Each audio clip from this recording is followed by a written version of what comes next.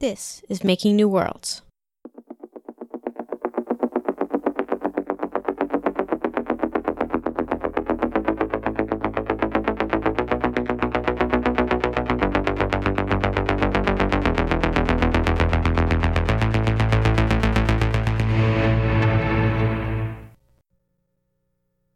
Imagine this.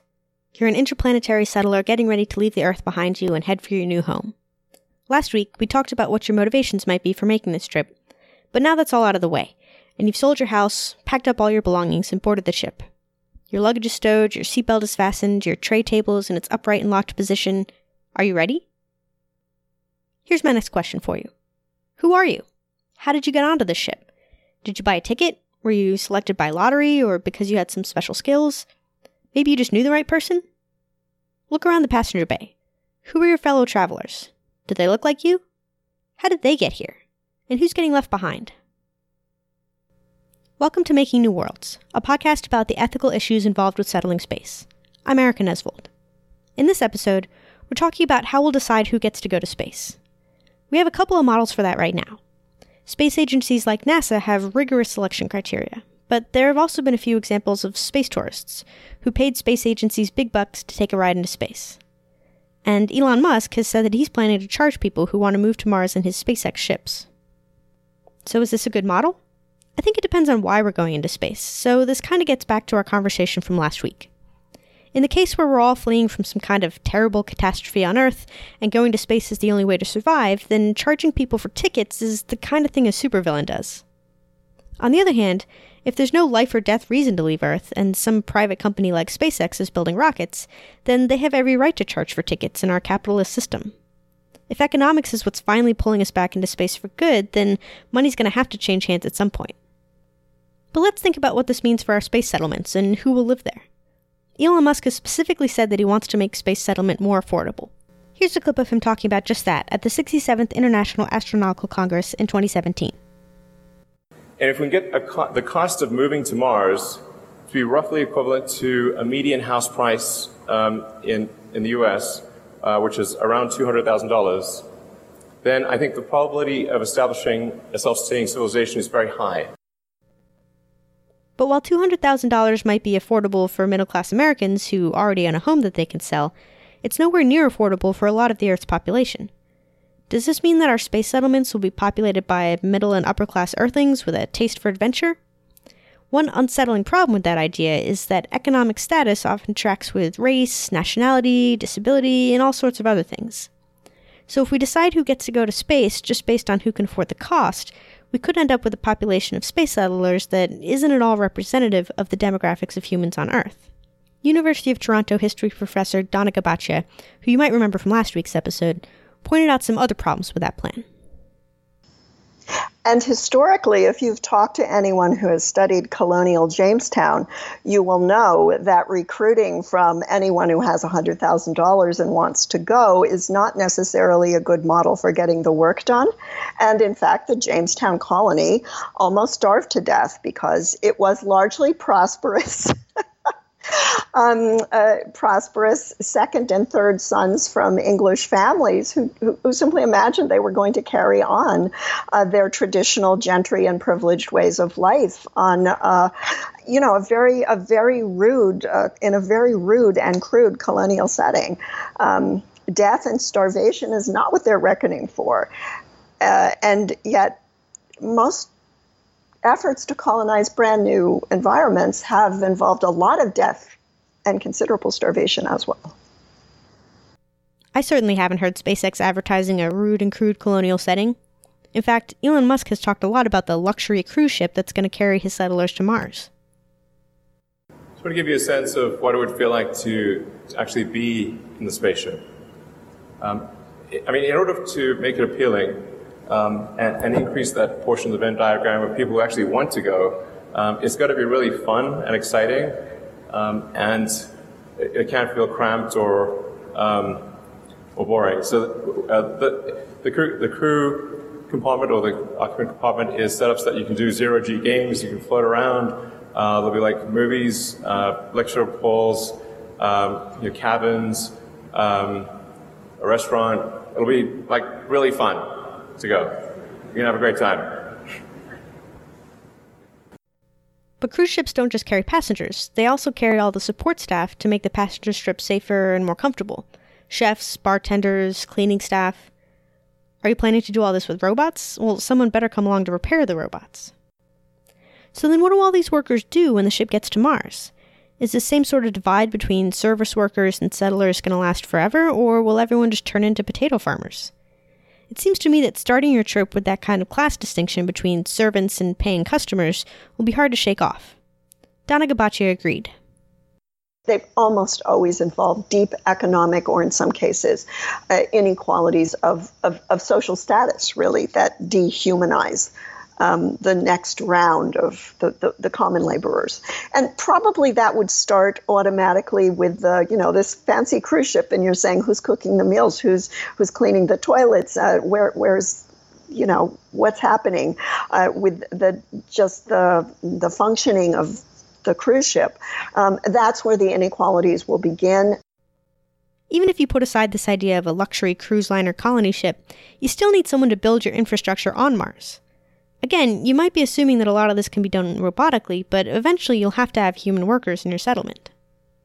So, do our space colonizers want their labor force to reproduce, or do they expect that they'll just continuously replenish their workers as they age and die with newcomers from Earth? I mean, are these people supposed to reproduce or not? What is going to happen to old people? Are you going to ship them home to Earth? And on what resources is the Earth going to take care of them? You see the point I'm making, that concerns about labor, investment, and profit will shape the age structure and the gender structure of any group of people who are either sent into outer space or who choose to go into outer space. You'll have to consider the demographics of your settlers, too. You want to make sure your workers have the right combination of skills. It wouldn't do you much good to send a ship full of doctors, scientists, and civil engineers if you didn't also send plumbers, mechanics, and electricians. Does everyone need to speak the same language? Will we have American colonies and Russian colonies and Chinese colonies, or will those differences matter less in space? Will your settlement be full of younger people looking to start a new life, or older people who just want to retire off Earth? I asked Donna who tended to be the people in a society that migrated to a new place historically. What type of person was the typical migrant? Certainly, if we look at all major migrations for which we have historical evidence from 1500 down to the present, we know for a fact that the majority of the migrants, whether they were slaves, indentured servants, indentured plantation workers, or voluntary labor migrants, or even refugees, they tend to be younger, they tend to be working age. Their gender balance is mixed depending on what their motivation is. Refugee migrations are sometimes female predominant with large numbers of small children, for example, whereas especially very long distance migrations in the 19th century and during the slave era tended to be male predominant. Assuming you want your colony to eventually be self-sufficient, that means you'll need to be able to replace your aging population. Given that the cheapest and easiest method of reproduction is still the old-fashioned way, does that mean you want to control the gender breakdown of your settlers? Make sure you have the optimal ratio of women to men? Plus, that assumes that all of your settlers are both willing and able to reproduce. This line of thought got me worried about the possibility that the people in charge of space settlements will select their incoming citizens based on fertility or genetics, which does not sound like a great way to start a brand new utopian society. I talked about this with Michael Oman Reagan. Michael's a doctoral candidate in anthropology at Memorial University, and he's written a really excellent piece on similar topics called Queering Outer Space. I highly recommend it. I asked him how he thinks we should be deciding who gets to settle space, and he pointed out that maybe that question itself is thinking too small. I think the fact that we would even have to decide who gets to go into space and settle it is a great indication that as a society, maybe as a species, we aren't ready to go into space and settle on other worlds. We still live in a world of artificial scarcity and inequality, and that makes such a decision even possible or necessary about whether who can go. So instead, imagine if it were the case that everyone on Earth had the technology, means, ability, and right to move anywhere they wanted on our planet. Once we're there, then we're probably ready to move into space because we've then achieved something more egalitarian here on Earth. And whoever wants to go into space could just decide to do so. Whoever doesn't, won't. I also asked Michael what his thoughts were on the possibility that space settlement selection policies would, for example, discriminate against gay, elderly, or infertile people, or even just people who don't want to have children. Once we're living in space, especially trying to cross interstellar space, I don't think biological reproduction will be an issue. Generation ships will include crew who do reproduce and crew who don't, and that will be up to individuals, an option available to all, and available in many forms from biological to otherwise. Each subsequent generation will also include all sorts of people who make all kinds of decisions because that's what it is to be human. We are that diversity. And even if we tried to exclude it by design, it would simply reappear. If we're discriminating in any form, again, I'd say that means we're not ready to be leaving the Earth. While I think Michael makes a good point, I expect that if private companies end up working out a way to settle space and make a profit at the same time, they won't be waiting around until someone tells them they're ready to leave Earth. But all this talk about infertility got me thinking about another way people might get selective about who to accept into their space settlements: health and disability. Space is an extremely harsh and hostile environment, and, at least in the beginning, space settlers will be living far, far away from medical facilities on Earth. Even now, NASA puts its astronaut candidates through extremely rigorous medical exams to screen for warning signs that they might develop a life-threatening illness while in space, or that they won't be able to handle the physical challenges of their mission. So does this mean that in the future, people with physical disabilities won't be accepted into space settlements? To explore this question, I talked with disabled rights activist and fellow astronomer Jessie Shanahan. Jessie's been doing amazing work on increasing the accessibility of STEM fields for disabled people, especially in astronomy. She also recently gave a talk on this topic at Starship Congress 2017. She agreed that a lot of people seem to just assume that space settlement will only be for able-bodied people. And there's this perception of space travel being prohibitively inaccessible and that there's just nothing we can do and, we're going to have to only have neurotypical able-bodied people in space. But Jessie points out that even if you did decide that no disabled people were allowed to come to your space settlement, you'll still eventually end up with disabled people in your space settlement. Well, folks, accidents happen. Disability is this weird kind of marginalization that people can move in and out of. You can't just get hit by a car and wake up the member of a different race, but you can get hit by a car and wake up disabled. And so disability is going to happen in space. It is a fact of human existence, and especially in a hostile, unfamiliar environment, there's even more chance for people to become disabled, both mentally and physically, given the requirements and the harshness of the job. And so rather than thinking that we can circumvent the disability issue by just preventing previously disabled people from becoming settlers, instead we need to talk about what kinds of infrastructure we can put in place because disability is inevitable. Jessie says the best thing to do would be to plan for the presence of disabled people in our space settlements ahead of time, instead of just screening out disabled settlers and hoping for the best. And so the best way to approach it is to be really, really well prepared and to have this access built into the policies, the, settlement structure, and to be really well prepared for it, because whether you like it or not, somebody's going to get injured, somebody's going to become mentally ill, and especially as that colony becomes self-sustaining and grows, you're going to have, as people procreate and the colony grows, you're going to have, you're going to have genetic traits. Like for me, my disability is genetic, and although it is a rarer one, there are plenty of genetic disabilities that have higher incidences within the population. And so rather than trying to toe the line of eugenics and say somehow that we're going to prevent that from happening, this is a very natural, normal part of the human experience. And if we're going to create human settlements, then disability is going to be a part of that. Plus, it's not like making space settlements more accessible would be this huge favor we were doing for disabled people out of the kindness of our hearts. Accessibility is good for everyone.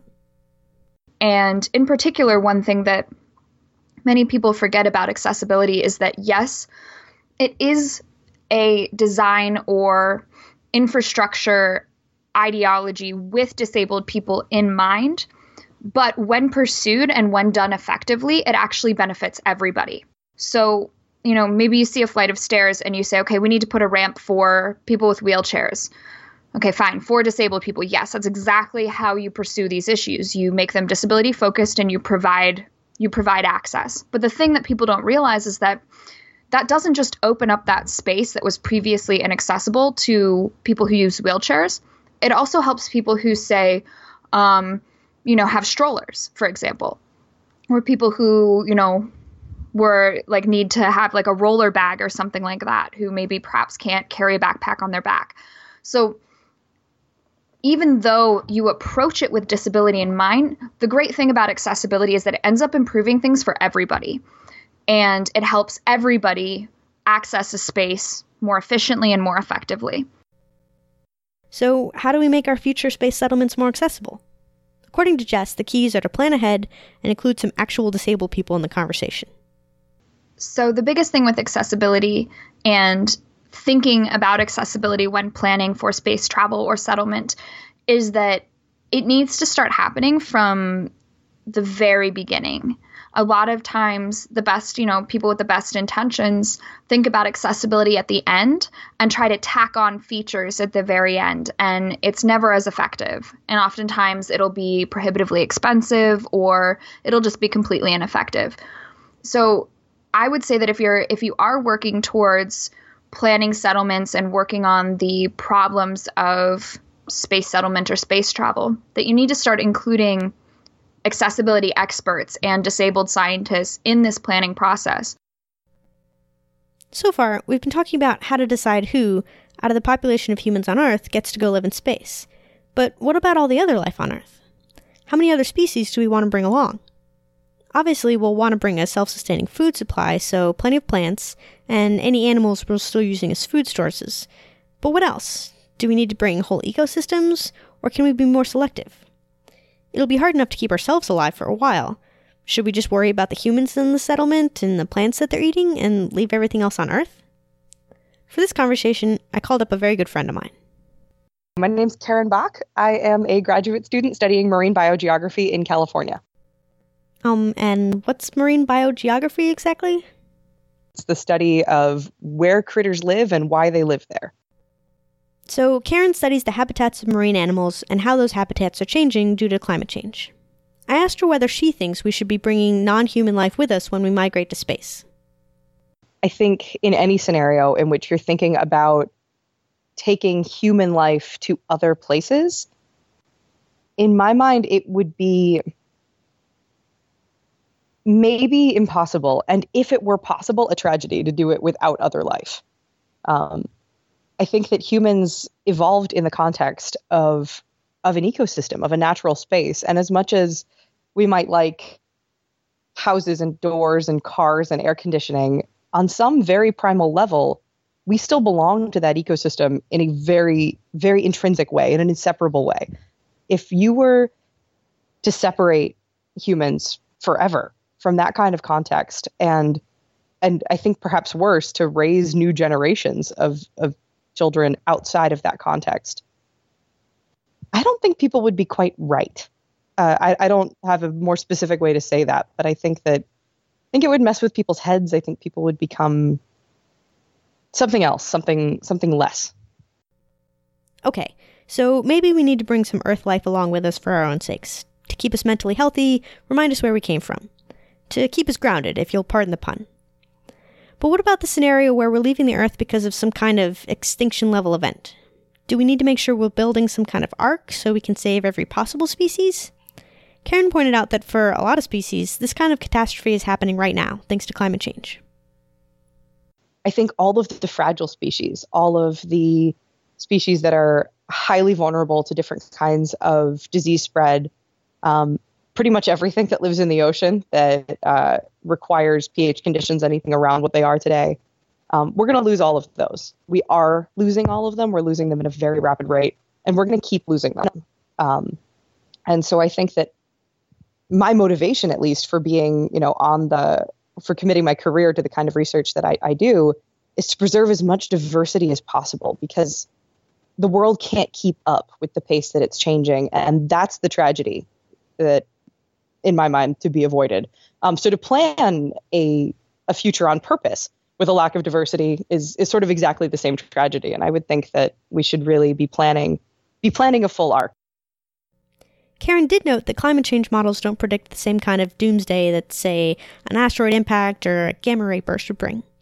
Climate change isn't going to sterilize the Earth, and some species will manage to scrape by just fine. I think raccoons will probably be okay. Crows will probably be okay. Cockroaches will probably be just fine. I think there are some very resilient species that are highly omnivorous, that do fine in cities around human populations, that either reproduce fast enough or are generally resistant enough to some kinds of diseases. They're going to be okay. I thought this was an interesting point. So you mentioned the raccoons and the crows and the cockroaches will be fine. The interesting thing that I was thinking about as you were mentioning that is that those omnivore creatures that you were talking about, the raccoons and cockroaches and such, they're the ones who would probably survive the most and thrive the best in our space colonies without any extra effort on our part. Right, so the rats are going to be fine because they're going to come along with us whether we want them to or not. But it's the fragile species that you were talking about that actually we would have to make a concerted, expensive effort to preserve in space, like to make an ocean big enough for whales, for example. Like we might have tanks full of fish that we're going to eat, but there's no reason for us to make oceans that our marine life on Earth can live in, and that would be so difficult to do. So that's an interesting point. Because we would really have to make a lot of effort, I think. Mm-hmm. And that what you just brought up actually is very interesting. I hadn't even thought about that at all. If you're talking about whales or, very large animals that require very large habitats, that brings up another suite of problems. And it's exactly the suite of problems that people who run zoos and aquaria run into. So then we're caught in a dilemma. Once we've decided we want to save a bunch of species by moving them off Earth, how much effort do we expend on that project? Can all these species even survive in space? If we have some sort of a moral imperative to preserve every species, then we have to think about what those species need. And if you're going to stick a whale inside a small tank for the purposes of transit to another environment, well, sure, fine. That's an emergency evacuation. But if a whale is going to live inside of a small puddle forever, do we need the capacity to make an ocean large enough for that creature to have a real life before we move an individual or a species? You can't move just one whale. That would be pretty sad too, right? That's an interesting question. And I think that there's going to be a lot of logistics that need to be considered. I don't believe that it's more ethical to move a pod of whales into a teeny tiny little space forever, where then they will then expire, rather than to leave them on a planet that's dying. Like, if that's the scenario, I don't know that would be worth the time and the money, because then they would not have an environment or a habitat that would be natural for them. And they would die in those conditions, which would be pretty tragic. The only major argument in favor of doing that is, human ingenuity is pretty boundless. And to save things to sort of the last vestige of possibility maintains hope for the longest possibility. And so if there was ever a scenario in which we would be really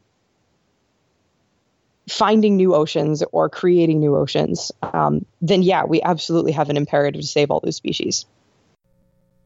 So what do you think? If you've been imagining yourself as a settler on Mars or the Moon, how did you get there? Did you buy a ticket? Maybe you're working in the colony to pay off your transportation debt. Who's there with you? People like you? A melting pot from around the world? Did you bring your dog? Join the conversation on Facebook at facebook.com/makingnewworlds, or hit us up on Twitter at makingnewworlds. You can also visit our website at makingnewworlds.com.